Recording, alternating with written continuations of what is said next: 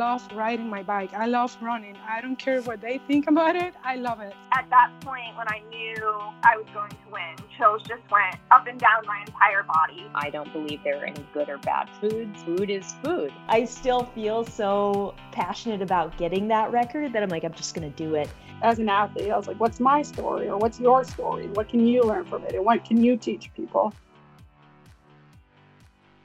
Welcome to the Iron Women podcast. I'm Haley Chura, and I'm joined here by my co-host, Alyssa Godesky.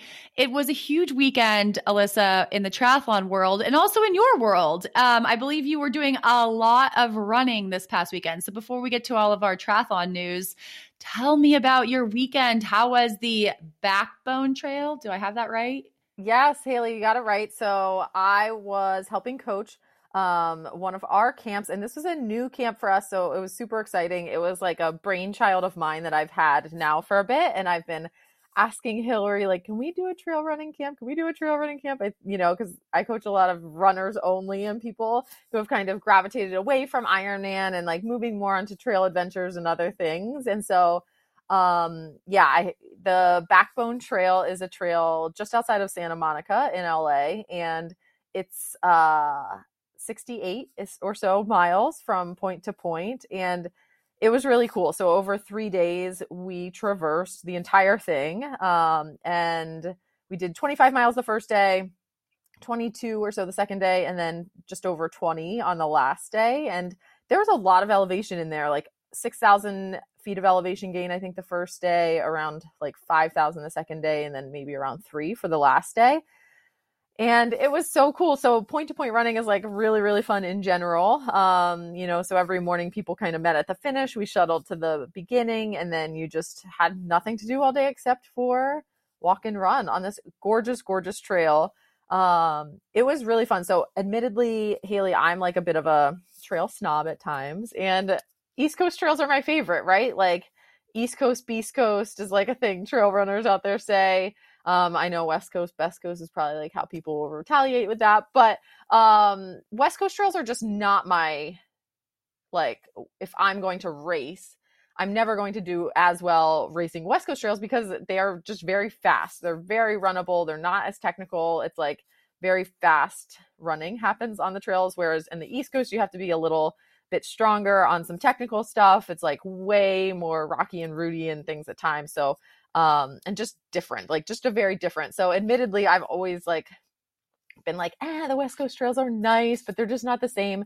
And I have to say the Backbone Trail did change my opinion. We got to see so many different terrains. It was technical at times. It was like super smooth at times, some fire roads, all sorts of things, but it was just really fun to get to catch up with a lot of folks. We had, I think, 17. So it wasn't even a women's only camp. And I will say the only people who threw their hats in the ring were women. So we had this fantastic group of 17 women ranging in age from like early 30s to their 60s. And we got people through the 68 miles together. It was, I have this theory that like when you are spending miles and miles together on trails just with nothing to do, right? You solve world problems and you also form these bonds that like will forever kind of keep you with these people. And it was a really special weekend. So I have to say that yesterday we ran down to the finish, and you literally descend from the mountains to the ocean. And it's just like you're seeing these ocean views in the last 5K or so.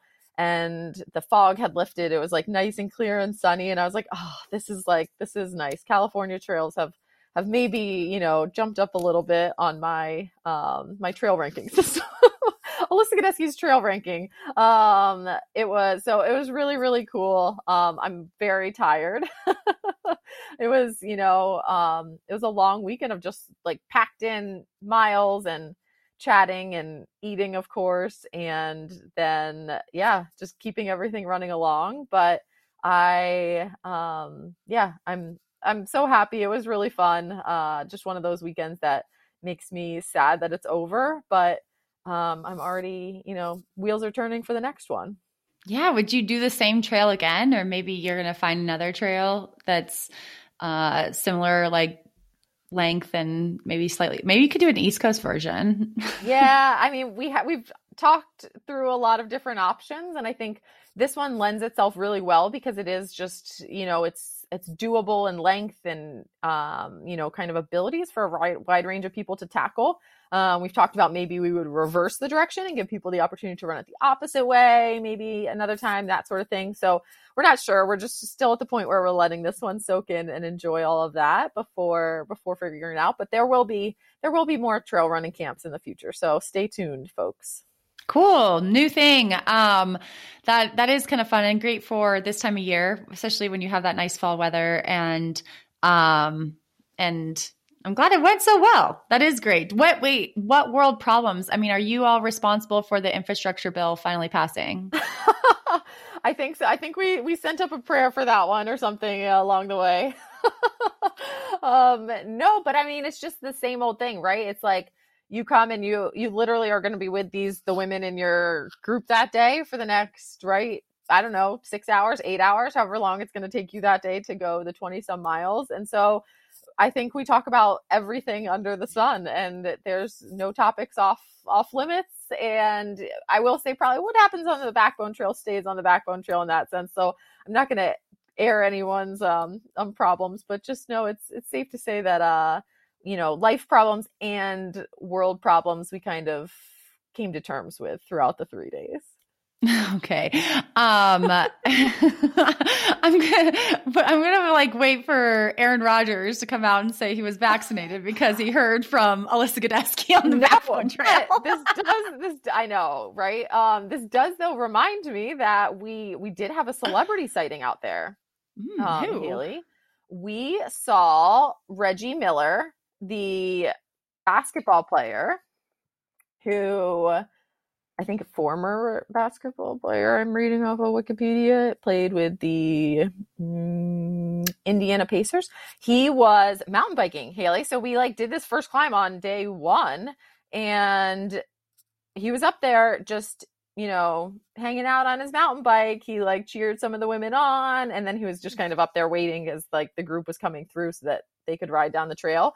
So then by the time I got up there, I was just witnessing this Instagram shoot basically at the top of the climb over this cool little overlook.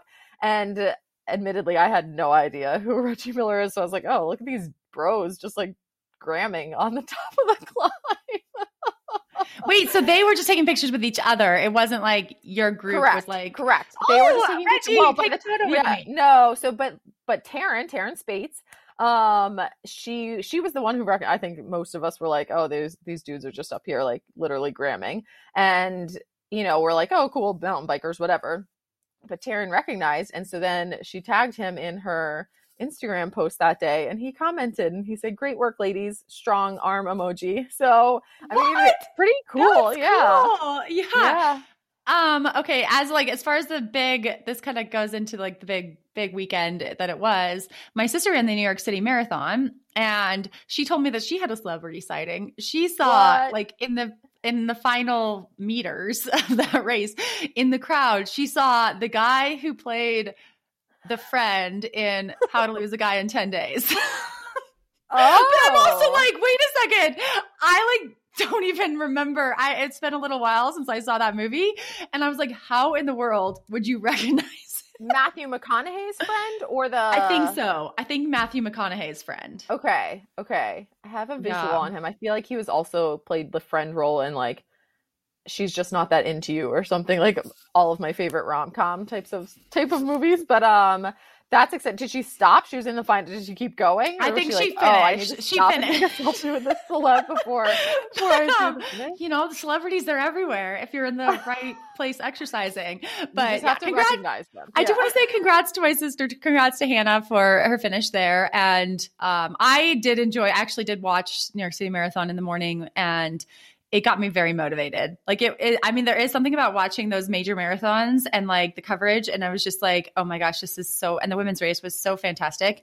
Saturday, Ironman Florida happened. I'm working backwards here. Fantastic racing there as well. Heather Jackson took that win, Sky Monch second, Laura Zimmerman third. What looked like a very crazy swim. I was a little bit jealous I wasn't there.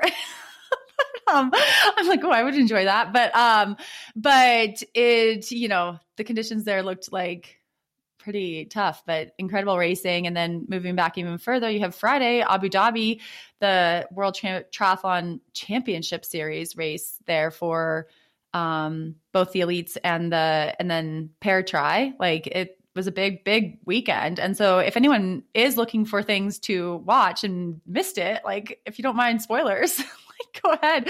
Like, you can go find all those streaming of all that online, and could make for some good trainer entertainment if you have some not so perfect weather in the next couple weeks, months. Very true. I am soaking in the last of this weather as I am in LA for one more day before I head back to New England, and I think back to some chillier temperatures. But really fun racing it was. Thanks for giving me some updates. I know I have I'll be putting on the streaming as I'm probably on the trainer later this week. Yeah. And then also this week, this week is another big weekend, but one of the things that's big is the Outspoken Women in Triathlon Summit. We've been talking about this quite a bit, and it's finally happening. And you can still sign up, outspokensummit.com. It's happening Friday, November 12th through Sunday, the 14th. And again, like, the keynote speakers at this year's event will be Katie Zafiris, the silver and bronze medalist from Tokyo. I'm like, making sure I get all of her medals in there. She's doing the opening keynote, which is actually available for anyone to watch on Friday, November 12th. I think it's happening at 5 p.m. Mountain Time. You can watch it on the Feisty Media YouTube channel or the Outspoken Facebook page. That one's free to watch. But if you sign up for the whole event, you'll get to see Katie. You can hear other keynotes by Sika Henry, Khadija Diggs. Khadija was the Outspoken Woman of the Year last year, and she's also the founder of the Diversity Inclusion Syndicate. And there's also, I believe, a 2-part workshop with Dr. Lisa Ingerfield and Dr. Shauna Payne Gold. I think we've had Lisa at least on the podcast here, and then they also host the Outspoken Unfazed podcast. Catherine Bettine, another Stand, the author of Stand, who was a guest on our show, she's presenting. Nicole Lavoie, who is the director of the Tucker Center for Research on Girls and Women in Sport, which, if you're familiar with, like, when the Tucker Center comes out with that report card on, like, NCAA sports, and they give, as far as, like, women coaching in NCAA, and they give, like, different grades to different institutions, and it's usually a little bit depressing when you see so many Fs. And that's who puts that together, the Tucker Center. So Dr. Nicole Lavoie should be a really interesting one just to hear more about her research. And then always USA Triathlon is usually involved. And I think this year they have Nellie Viner, who's the chief counsel at USA Triathlon, presenting. So those are just a few, but definitely outspokensummit.com. You can sign up anytime throughout the weekend because everything is recorded. So if you listen to this on Saturday and you're like, oh, I wish I missed that, I wish I'd seen that, you can still sign up, see the recording on your own leisurely time, or you can sign up and watch everything live, which is fun. And then on Saturday, also at 5 p.m. Mountain Time, the Women in Triathlon Awards. Our very own Alyssa Godesky is a finalist. And so you want to tune in. It'll be on the Outspoken Facebook page. If you're not part of the summit, you can watch it. Anyone can watch it for free. So tune in, 5 p.m. Mountain Time, Saturday the 13th. Let's see if Alyssa wins Social Media Woman of the Year. Yeah, we don't need to. Do you know who you're up against? Like, I have no idea. I don't know the details. I forgot to check before, like, I haven't seen the finalist announcements. Yeah, I still need to come back. I don't know if if it's all, like, out yet. I don't know. I have to catch up with the real world this weekend and assess. I'm like looking at the big weekend. I know. I'm okay. Like, I've heard of a few people who are nominated, but I don't know if there's, like, a huge list of the finalists. Like, I'm not seeing it at least on the Outspoken Women in Tri Instagram page. But I'm watching for that. Now, maybe it's like a secret who the finalists are and secret who the winner is. But I'm going to be tuning in. I'll be rooting for you, Alyssa. Thanks, Haley. Thanks. And so what were you doing this week? Like, I haven't. Are you extending your season past becoming the 7th place LA Tri champion? taking a little break before you ramp up for your World Championships in May training. What's going on with you? Yeah. So I did sign up for a race. I signed up for Indian Wells 70.3. I have not booked any travel. So we'll see if this happens. I just canceled all my travel for that. So I should have just You were going to go? Well, I had like a thought at some point, like, oh, maybe that was far enough out that I would be like feeling good and recovered from Lyme and able to do it. And then I still especially after this weekend where I was definitely not running as quickly as I would need to be competitive at that race. I was like, it seems like a large amount of investment to make in a race that I will not be able to compete as much as I would like to in. So yeah, I won't be going, but we both raced there in 2018, right? Yeah. And that was I liked that race a lot. I would love to return there at some point. And Palm Springs is fun. It's never a bad destination in December. Right. No, it's beautiful and the weather is usually fantastic. And I love a cold water swim. And that's usually the deterrent for everyone else there. But I'm like, please throw some ice in there. And so I signed up. Too bad you can't transfer airline. No, but I got to figure out the details. The details are yet to be figured out on all of this. This is definitely insider look at pro life. But, I am thinking of it. I'm thinking of it as a January, February, March race, kind of like how I would normally, where I'm like, okay, Rust Buster. I guess that's what LA Tri was too.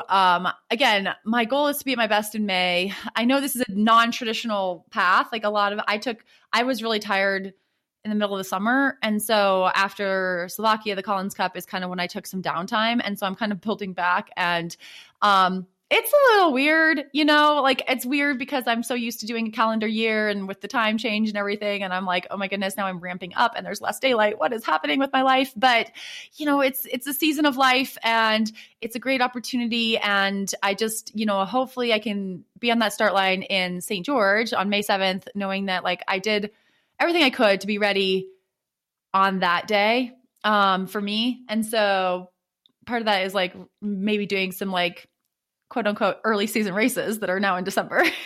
Yeah. So we'll see. Yeah. We'll see. I love it. Good. Yeah. I think that'll be, I think that's a good race for you. So, that's exciting to hear. And I will gladly cheer you on as you continue to do training into December. I'm bummed. Yeah, I know it can be tough. But yeah, I know. We could have done another post race. I know. Also because that tennis center would be perfect for post race. We could have had a beer and set up on a tape. It is taken a tour. I feel like when I did that before, it was they were this is the shower that Venus Williams showered in after she could be I remember seeing signs like that and being oh, this is lovely, nice. Yeah, it is. It was a nice experience, a place finish. To race. Yeah, for sure. There's so many bathrooms and they're all so clean. And it's just it is fantastic as a venue. But no, I know that would have been fun. Well, if you change your mind, just throwing it out there. Maybe that's since we don't have mailbag this week. IronwomenPodcast@gmail.com if you want to vote. Should Alyssa come to Indian Wells? Maybe we could do a GoFundMe or something like that to have Alyssa come out to Indian Wells, do the race, just so we can record afterwards. The flights into Palm Springs, what made me actually really consider it a little while ago was that the flights into Palm Springs directly were actually quite affordable, which never I feel happens. So pro tip, Haley, make sure you check that. Usually I never even check the small airports, but it did seem that was almost something that was feasible, right? More than it normally was. So I was it makes the logistics quite a bit easier if that was the case. But if nothing else, I'll be cheering from afar. Sponsor Alyssa's trip to Indian Wells in our post-race podcast. People loved it when we did it in Coeur d'Alene, but it's a little hard to pull off. Yeah. But anyway, I'm glad you're recovering from your race weekend. And then another thing, the big thing that's happening this coming weekend though, also is the NCAA Triathlon Championships. So I'm super excited about this. I just spent some time on all the websites this morning, could not figure out if it's actually live streaming. So I apologize for not getting that information before we recorded. But if we do find it out, we will update in the show notes and make sure everyone knows. But they are happening this Saturday in Tempe, Arizona. And we followed NCAA triathlon as an NCAA women's sport since 2014, I think is when it became an emerging sport. And just to recap, they need 40 teams by 2024 to become like a full competition sport where they, I think are counted in all the different, like, what is it? The Directors Cup awards, and it will like sustain itself. So they have until 2024 to get 40 teams. And Alyssa, they're already at 37. So close. Yeah. So So, close. it's so exciting. And I don't believe like they didn't lose any teams during the pandemic. So there is like a lot of buzz and excitement for triathlon as an NCAA sport. And I'm excited. I mean, I think I'm a big fan of collegiate sports. It's where I got my, my real competitive juices going, competitive start, kind of like jump-started my career. And so I am a fan of that as far as like sport and life. You learn a lot of lessons. So anyway, I'm very excited. I will be like tracking as much as I can. But if anyone's in Tempe, definitely head down to Tempe Town Lake on Saturday. You have Division 3, Division 2, Division 1 all racing. I think it starts at 11:30. And goes into the afternoon, lots of racing to watch. It's draft legal, fast and furious, sprint distance. So fun. But to celebrate that, this week we are talking to Kinsey Lane, who is the head coach at Colorado Mesa University, and she in Grand Junction, Colorado. And some of you might remember Kinsey. We had her on as a pro triathlete I think the episode aired in February of 2020, and we talked about all of her plans for 2020, which didn't happen. So Kinsey talks about the pivot, which included taking this job as the head coach at Colorado Mesa, getting into NCAA triathlon coaching. And so Kinsey kind of gives us a really good insider look into the world of NCAA triathlon, what it takes to put a team together, what their training is like, and what she thinks about Colorado Mesa's chances leading into this weekend's NCAA Triathlon Championship. So we'll have our conversation with Kinsey right after the break. Haley, have you ever been jealous of the elite running or cycling groups who are able to get their blood work done super quickly and efficiently because they have a doctor on staff? Yes, I have been jealous. I have a great primary care physician, but I'll admit, sometimes I'm curious about certain blood markers in between my annual doctor visits. Me too, and that's why I'm excited Inside Tracker is here. Inside Tracker is on-demand blood testing. You pick your plan online, schedule your blood draw appointment locally, and get your results within a few days. My favorite part, they don't just give you data, they provide you with nutrition and lifestyle tips too. For a limited time, Inside Tracker is offering our listeners 25% off of their entire store. Just go to insidetracker.com/ironwomen and get started. Haley, have you ever realized that skincare is an all-season job? It really is, Alyssa. Winter can be just as harsh on my skin as the summertime sun. I rely on Zelio skincare products to get me through every season here in Montana. My favorite winter products are the body lotion, lip protection, and of course, Betwixt Chamois Cream. Mine too. And our Iron Women listeners can also stock up on Zelio's products for the season ahead. Use the code IRONWOMEN at teamzelios.com to get 15% off. That's right, get 15% off at teamzelios.com using code IRONWOMEN. The Iron Women podcast wants to give a huge shout out to Orca Sportswear for their continued support in 2021. As someone who isn't a natural born swimmer, my choices for swim gear are super important. Orca has me ready to battle for every second I need in the water with the open water, triathlon, and swim run wetsuits. They also have safety buoys, goggles, cold water caps, and booties. You name it, they have it. The code IRONWOMEN15 will get you 15% off, so head to orca.com today and let's get ready to swim in 2021. Hi, Kinsey. Welcome back to the Iron Women podcast. Hi, thank you for having me. It's good to be with you guys again. Yes, and the last time we talked, it was, I think, early 2020, February 2020. The world was a much different place. You were coming off a winter job at UPS, and you were looking forward to the 2020 triathlon season.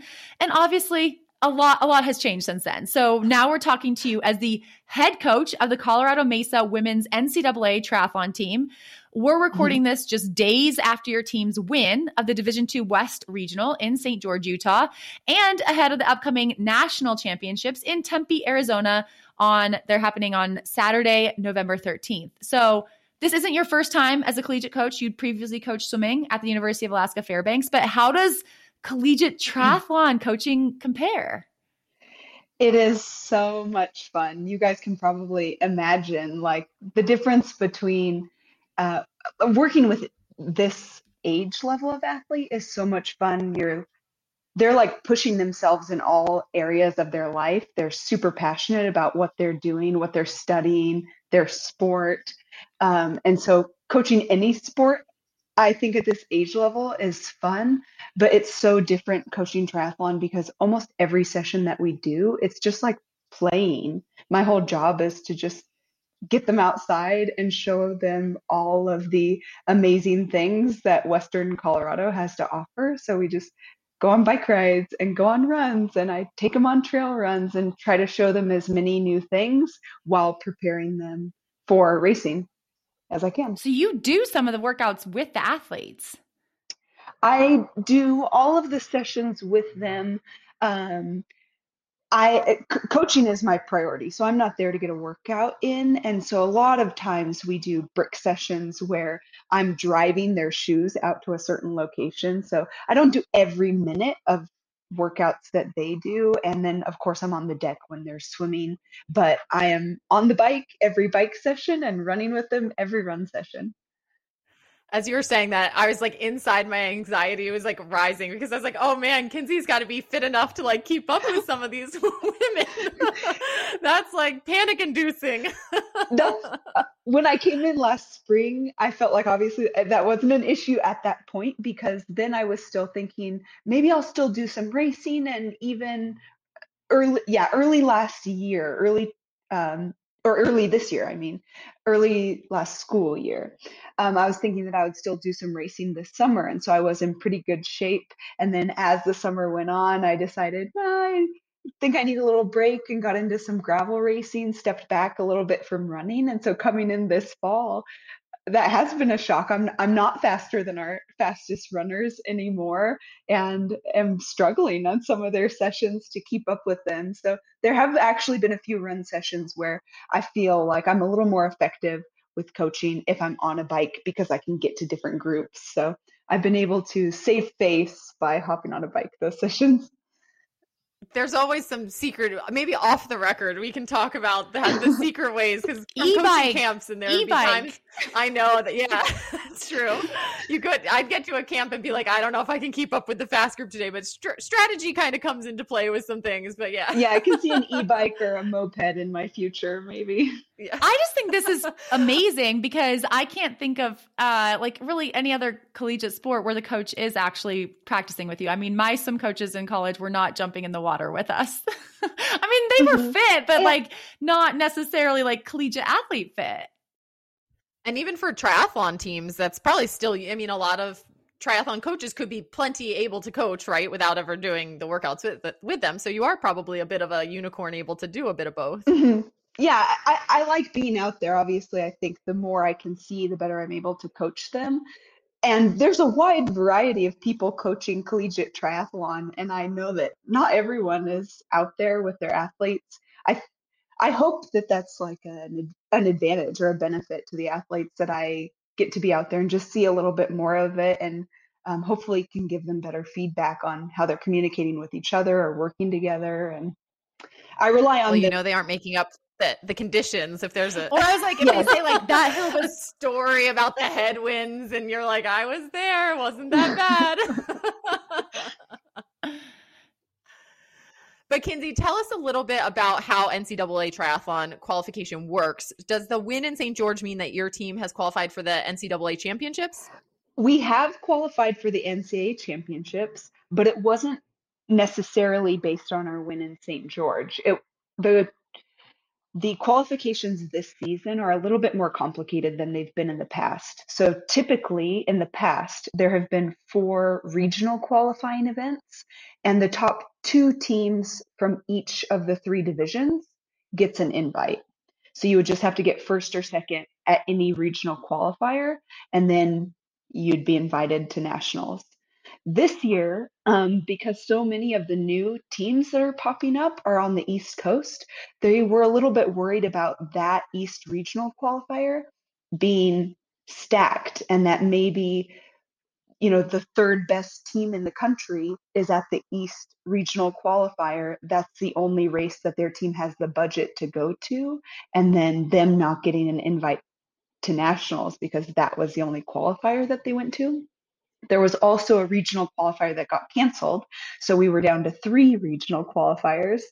And so they came up with this interesting strategy where each of the regional qualifiers, they would take the top 3 individual times, they would average those times, give that a score of 100, and then score each individual's race based on that. So, a lot of people in the 90s, 80s. And then at the end of the entire season, they look back and they take the team's top 4 individuals from any of the qualifiers. So we raced at East Regional qualifiers and got second there. So we could have had 2 of the scores from East Regional qualifiers combined with 2 scores from the West Regional qualifier combined to make up our 4. It didn't end up working that way. Our scores from East Regional were better, so all of our scores came from that.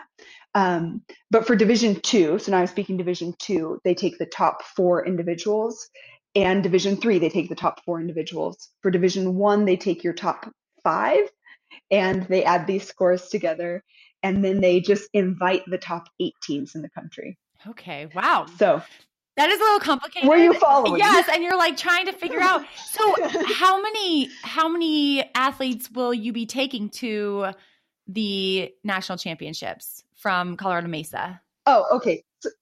So I should have said then. So any of the teams that get the invite to nationals, the top 8 teams from Division 1, top 8 from Division 2, top 8 from Division 3, that get an invite to nationals based on their either 5 or 4 individual scores, can then take 7 athletes. Okay. So each team gets to take 7 athletes to nationals.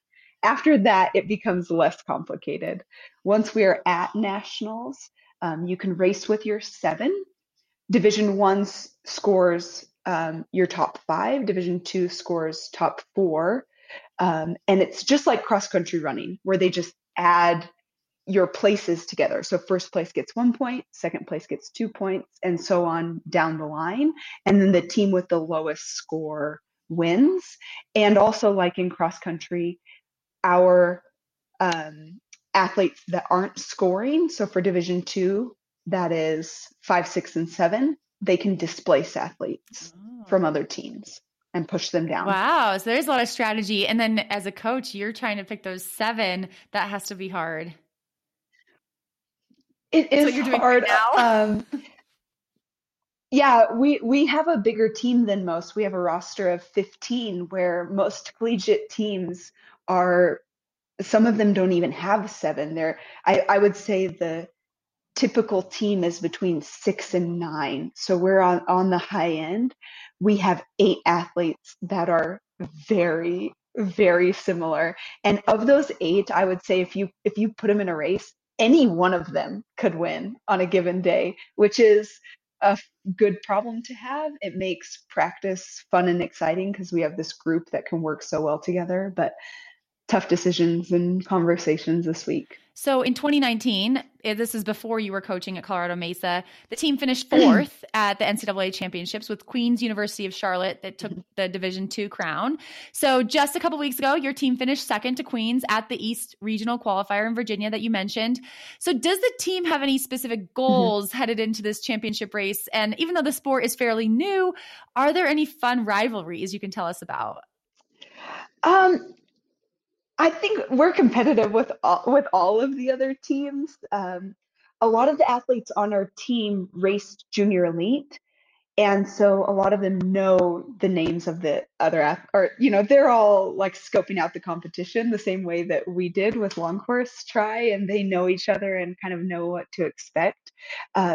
Probably the team that we're closest with, not necessarily in ability, but we kind of have a friendship with and a friendly rivalry with, is Black Hills. And in 2019, we beat them at the Western Regional qualifier. And then when it counted at nationals, they beat us. So I'd say that's the team that we have been closest with in the past. This season, we're doing really well. We're going to go into nationals ranked second. So we have our sights set a little bit higher than fourth. And I don't want to put too much pressure on the team, but it's not impossible that they could be racing for the win in 10 days. And it wouldn't even take a miracle. It would just take them continuing to do what they've been doing all season, which is working together, supporting one another, and racing to their abilities. So it's going to be a fun one to watch. That's so exciting. And for our listeners who might not know, NCAA triathlon is a sprint distance. So the athletes are competing on a 750-meter swim, a 20-kilometer bike, and a 5-kilometer run course. And drafting is allowed on the bike. So can you tell us about like the training for this type of race? Obviously, it's almost, it's still triathlon, but it's like almost a different sport than long course triathlon, right? So more intensity, more skills, how do you kind of manage that? It is so different, and I'm still learning. It's been fun to be in this whole new world. It's a lot more heavily weighted on the swim. You have to be a good swimmer. It's going to be really hard for you to be competitive at the national level if you're not in that front pack for the swim. You get out with a group, and even if you're a weaker cyclist, you can just kind of sit in. You can't be a low-level skilled cyclist though, because it is very technical. You're working with a group, so there's a lot more communication that happens. And then just like ITU or Olympic distance triathlon, they're just more heavily weighted on the swim and the run than they are on the bike. So they have to be fast swimmers and fast runners, and those are the people that seem to have success in this style and this distance of racing. And so as a coach, I am looking for those people to recruit, which is kind of fun because you get to look at people that come out of high school, maybe that don't have triathlon experience, but have that strong swim run background. One of our better athletes on the team right now, her first triathlon she did this summer, and there's a good chance that she could be top 5 at nationals in 10 days. And so can we put it in perspective for people listening? Like when you say you have to be a good swimmer, right? What kind of, not even for like the 750-meter swim, because that's hard to do the conversions in your head, but like you're at practice with these women, what is your like fast lane swimming workouts intervals on for hundreds kind of thing? They can hold hundreds on 110s. Like these would be people, and we are talking Division 2. So I think Division 1, it's an even higher level of swimmer that makes that front pack. And so people that could, walk on to a Division 2 collegiate swim team, 520 or faster in the 500 free is that's who's yards. Going to be in that group. Is that? Yes, yards. Okay. And you kind of mentioned some of the training. It sounds like most of the training is done in groups. Do athletes train on their own ever? They do. So just knowing, as a coach, knowing that everyone is coming from a different background with their different unique strengths, the plan that I write each week is kind of the minimum. Here's what everyone is going to do together. And then athletes communicate with me to add on top of that. So a lot of people will add in additional swims each week, additional runs each week. Since our season is so short, mid-August to mid-November, I tend to be pretty conservative on the run, just knowing that we have that short amount of time. If they were to get injured, that's not enough time to come back and still have a season. So I would rather keep them low as a team, and then if they're people that know that they can handle that and have more of a running history, they can add on to that. And another difference of the team aspect of NCAA triathlon, or another difference is that team aspect, right? So when we think about the cycling portion, they're all out there in a pack, but it's like, are my friends from my school here? Like, who's with me? So are athletes from other schools working together since drafting is allowed on the bike? Yes, and that is why we have had success this year as a team.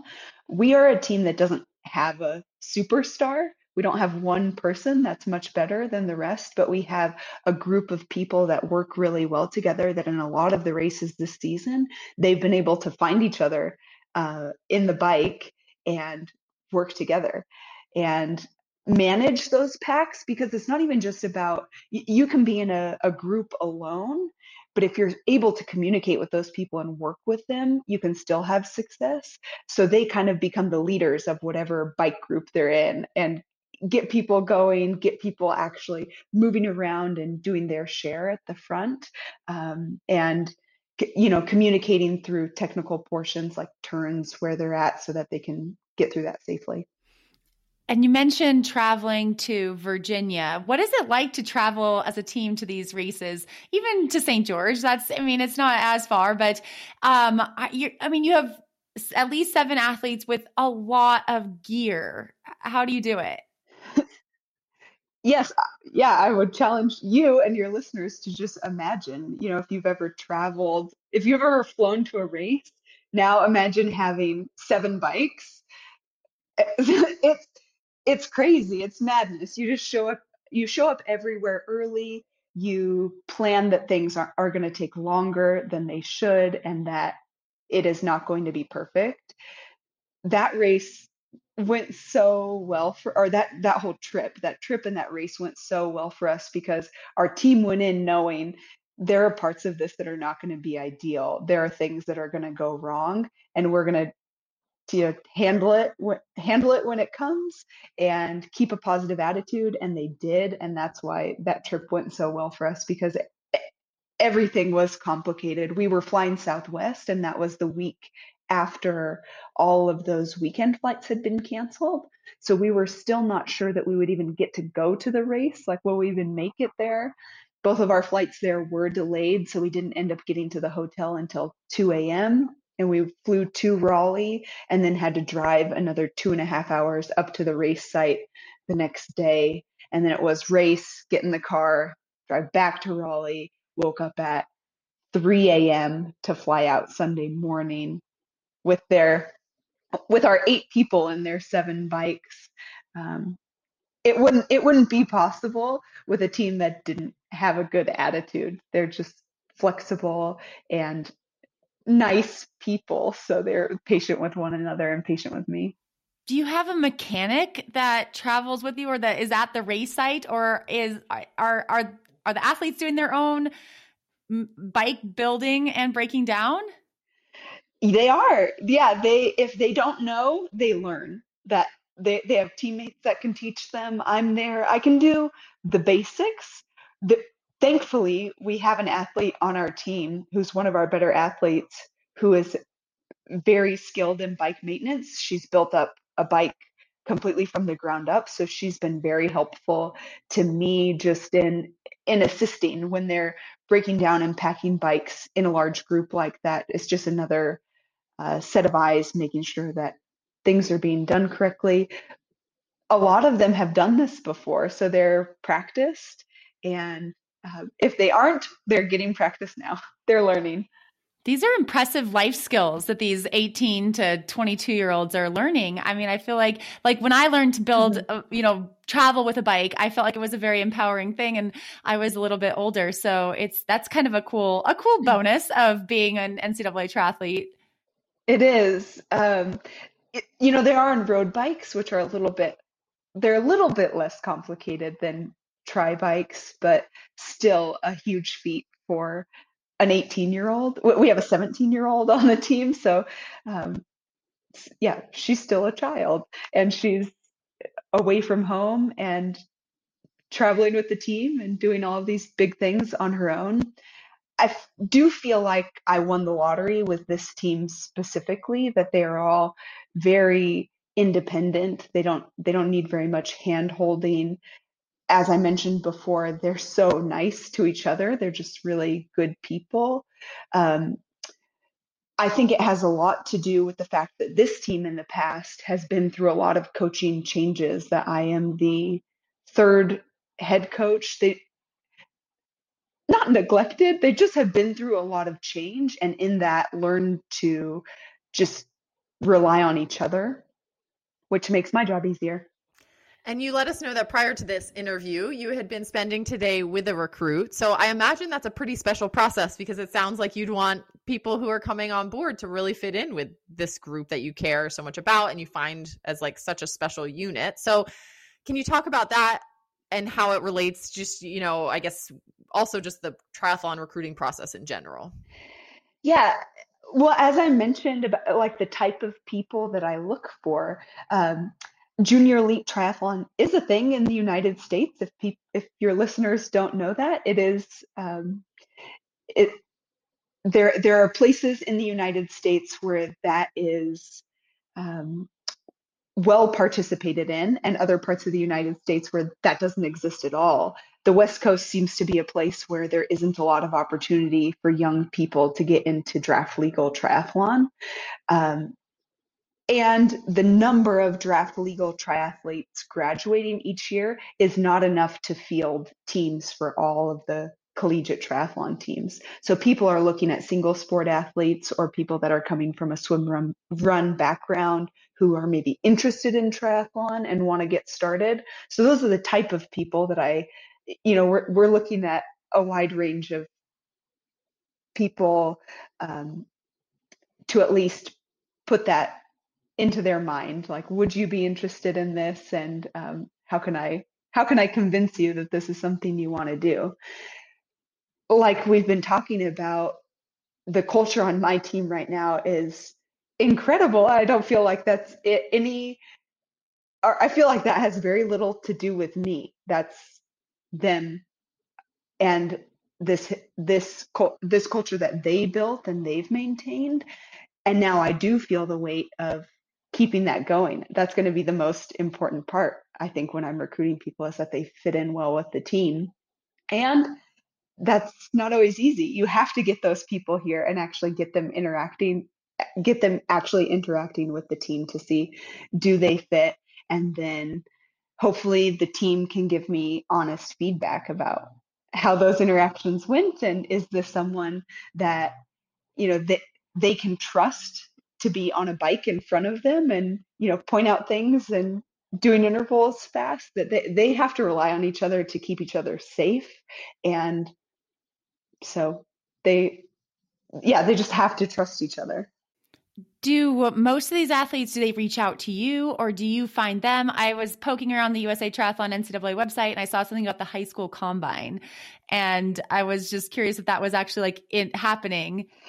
I spent last spring reaching out to a lot of people, just finding people's contact information and reaching out to them first with very little success. Zero success, actually. I don't know that I got. Do you go through swimming results, swim meet results, running meet results, junior elite triathlon results? Is that where you're trying to find these names? Yes, there are also recruiting websites, and the recruiting websites don't have triathlon specifically listed as a sport, but a lot of times you can look and see swimmers who also do cross-country running, or swimmers who also do track, and you can filter it that way. And they're able to write. It's the athletes that create their recruiting page. There's a specific one that I'm thinking of. They create their own page, so they can put they've done a triathlon or they're interested in triathlon. And so I've at least started communication with some people through websites like that. Where I've had the most success is people reaching out, because they're the people that are already interested in Colorado Mesa. They have already been to our school website and something about that appealed to them. And so that's where I've had the success in recruiting, is people that reach out to me first. And what about triathlon scholarships? Are they available at Colorado Mesa? They are, yeah. We're a fairly well-funded Division II team. We're not fully funded. So I actually do not know what the funding level is for Division I, but to be considered fully funded for Division II, that's 4.5 scholarships. We're not there, but we do have some money to hand out. Most of our team is on some scholarship. And so do you have tips for athletes or parents who are interested in NCAA triathlon, but they might not be coming from a specific triathlon background and they don't really know where to start? Should they go to the website and reach out to you? Yes, always. Like, do not be afraid to reach out to college coaches, and that goes for any high school athlete in any sport. I came from a very small high school. I did not know how that was done, and neither did my high school guidance counselor. They did not know how to get high school athletes into college teams. And so I didn't get a lot of guidance there, but my recommendation to any high school athlete that's interested in participating in any college sport is reach out to the coach, make a connection, keep reaching out. That as college coaches, we have a lot of hats to wear. And if someone doesn't contact you back right away, that doesn't necessarily mean that they're not interested. So reach out and keep reaching out. And the people that I get really excited about recruiting are the ones who keep me updated, that send me results every time they do a race, whether that's a swim meet or a cross country race, because that's showing me that they're really interested in us and they care enough to keep that relationship going. So just communicate as much as you can. And don't be afraid to. Kinsey, I imagine that you've shared like some of your background, well, hopefully all of your background with your athletes, right? In terms of racing and stuff. And, thinking about triathlon, it's so unique in that a lot of college sports athletes are kind of done, like for one reason or another at, graduation from college. It's like, I never want to see the bottom of a pool again, or I never, I hear these things from my friends who competed collegiately in like the single sport, right? But a lot of times there's not necessarily even like a huge post-collegiate place for them to go. Whereas with triathlon, it's like, that's a sport that skews heavily towards like post-collegiate life, whether you're doing it super competitively or not. Mm-hmm. Right. So, do you feel like a lot of them have inklings to get into a long course or even just still be competing, draft legal racing after they're done with college? Like, is that something you're kind of hopeful for? I'm very hopeful that they want to continue on. And I'll just say my experience in swimming and as a swim coach is that a lot of swimmers that come to college swimming, by the time that they're 18 and get to that level, they're already burnt out, and a lot of them are injured. And sometimes it's just kind of managing their injury or their burnout through that 4 years, unfortunately. And you don't get a lot of athletes that come out of that 4 years more fired up and excited about swimming specifically than they do when they come in. And I really want my athletes to have a different experience, that my number one priority is their physical and mental health and their longevity in the sport. So I do want to, fan that flame and hopefully get them thinking about triathlon far into the future and different disciplines of racing. Any of the athletes that go to school here that mountain bike or that are interested in mountain biking, in the off season, I try to get them on running on trails and mountain biking as much as possible. We have world-class mountain biking here in Grand Junction and in Fruita. So just keeping them interested and hopefully more excited about this sport. Yeah. So tell us about this off season, because the NCAA season, as you mentioned, is fairly short. And what happens after these championships? Do you continue coaching, giving guidance? I mean, it sounds like you give some, but are you allowed to officially? Do you have like any sort of organized workouts? Would your athletes compete in any non-NCAA races? Yes. So they are allowed to compete unattached outside of our season. The championship season, like we've talked about, is August to November, but we are actually allowed to practice. The NCAA limits us to 20 hours of practice per week. So even in our most intense weeks, we can't go over that number. In our off season, we drop down to 8 hours per week, but we have it's a 144-day season that we can practice 20 hours a week, which you can imagine, that takes you beyond November. We can go all the way to March practicing 20 hours a week. And so this year, for the first time, we will extend our season into the spring, and we're going to go do Claremont in March, which is a huge race. And some other college teams have found room in their budget that they're going to go to Claremont too. So we want to be with them in that in the spring. And then once we hit that line of 144 days, we'll drop down to 8 hours. And I think I'm going to heavily skew that towards the weekend so that we can get out and do some fun adventures outside of town. And that's like team oriented workouts, right? And I mean, athletes, you probably are you allowed to give guidance for outside the 8 hours if people wanted to do more? Yes. So in that season when we drop down to 8 hours, I am allowed to continue to write them training plans. They have to ask for it. So I can't tell them what to do or ask them to report back to me. But if they ask for specific things, I'm allowed to give them workout. If they wanted to go on a ride with me in the summer, they can ask me, but I'm not supposed to ask them. Things like that. We just can't train as a group in the summer. And what about your own athletic career? You mentioned a little bit like the potential of racing last summer and then doing gravel races instead. What are you doing? Do you plan to race any pro triathlon races, long course races this summer, or are you inspired and jumping in some draft legal races? I feel like I should start doing some draft legal racing just so that I could be in that world even a little bit more and speak with more education when I'm coaching them, but not anytime soon. No draft legal for me, not yet at least, but maybe they can convince me. And to be determined about long course tri. The last time we spoke, I was training full time. It was the end of January 2020, and I went full time into triathlon. And I still believe that if I wanted to continue to improve on my results from 2019, I would need to commit to triathlon at a higher level than I was in 2019. And I can't do that now. My job is a lot more than full time. I work 10 to 12 hours a day. I haven't had a day off in, 6 weeks, probably. I work through the weekends typically.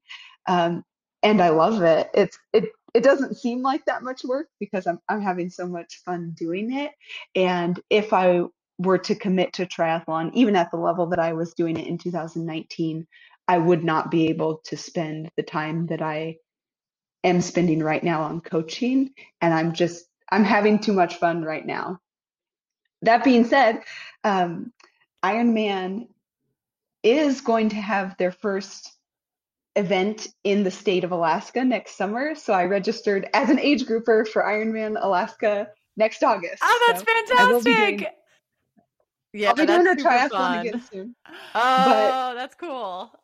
Yeah, I've been saying I'll be a participant rather than a competitor. Oh, I've seen you participate. I know it. You don't lose it that quick, Kinsey. Also, I feel like that race in Juneau is just going to be. It could be the conditions. It could be a challenging in its own ways. I haven't spent time there, but I've heard.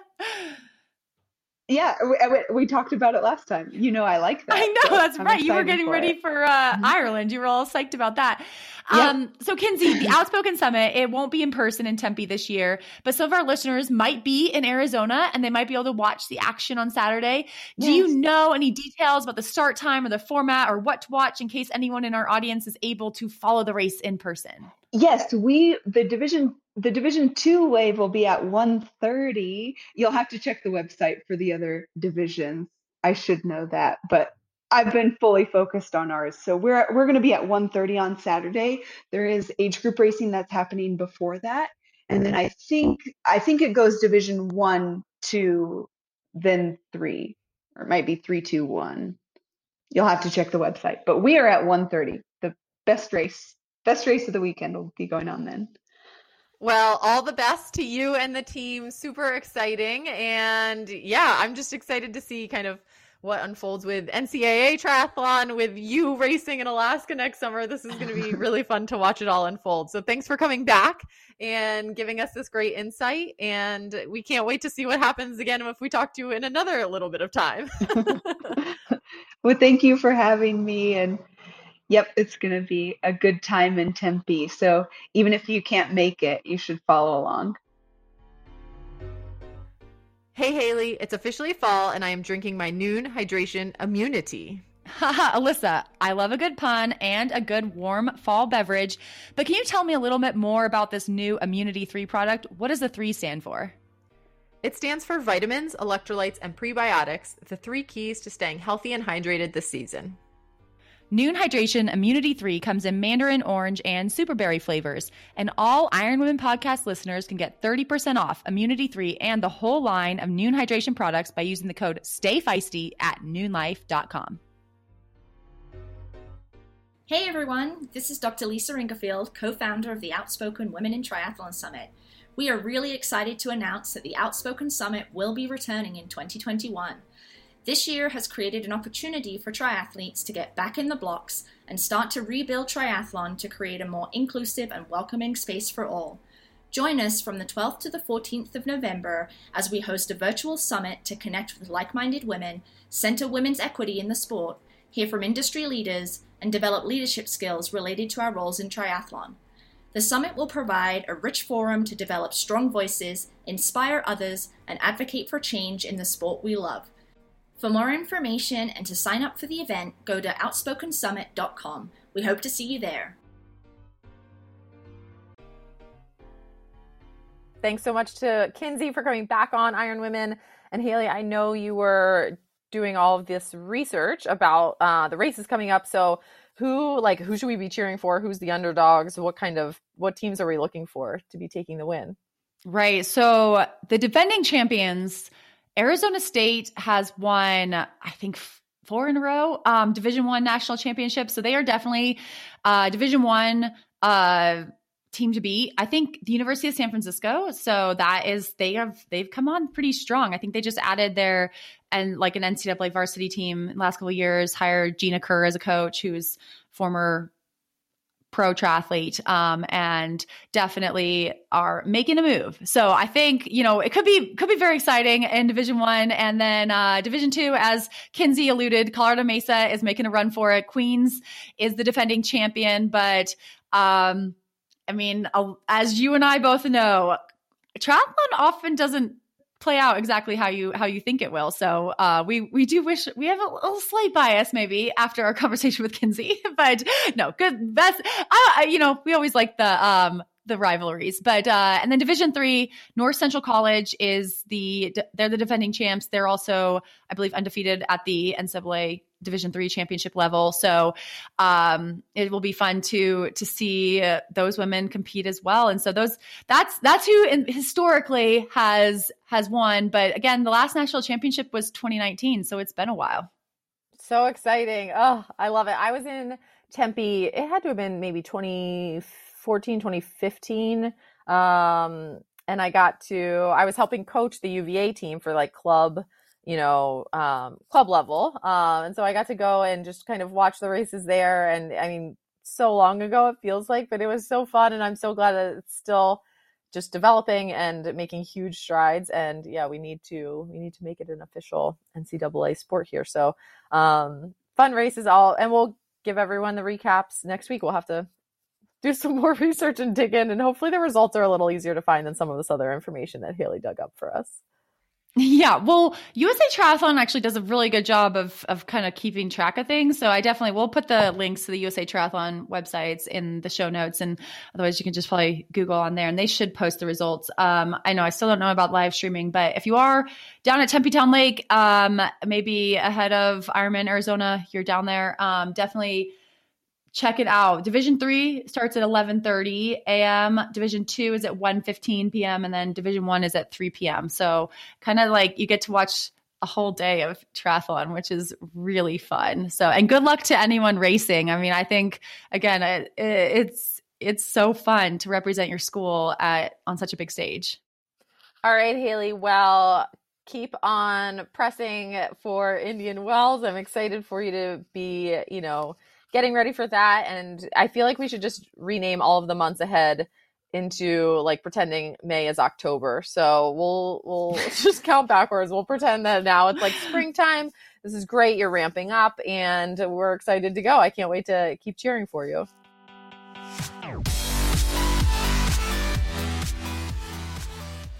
You have been listening to the Iron Women podcast, hosted by Haley Chura and Alyssa Godesky. Iron Women is a production of Feisty Media and is edited and produced by Lindsay Glassford. Head to livefeisty.com to find more podcasts, events, stories, and fresh perspectives. Thank you to our sponsors, Noon Hydration, Zelio Skincare, Orca Sportswear, and Inside Tracker. You can find all websites and discount codes at ironwomenpodcast.com. Thanks for listening.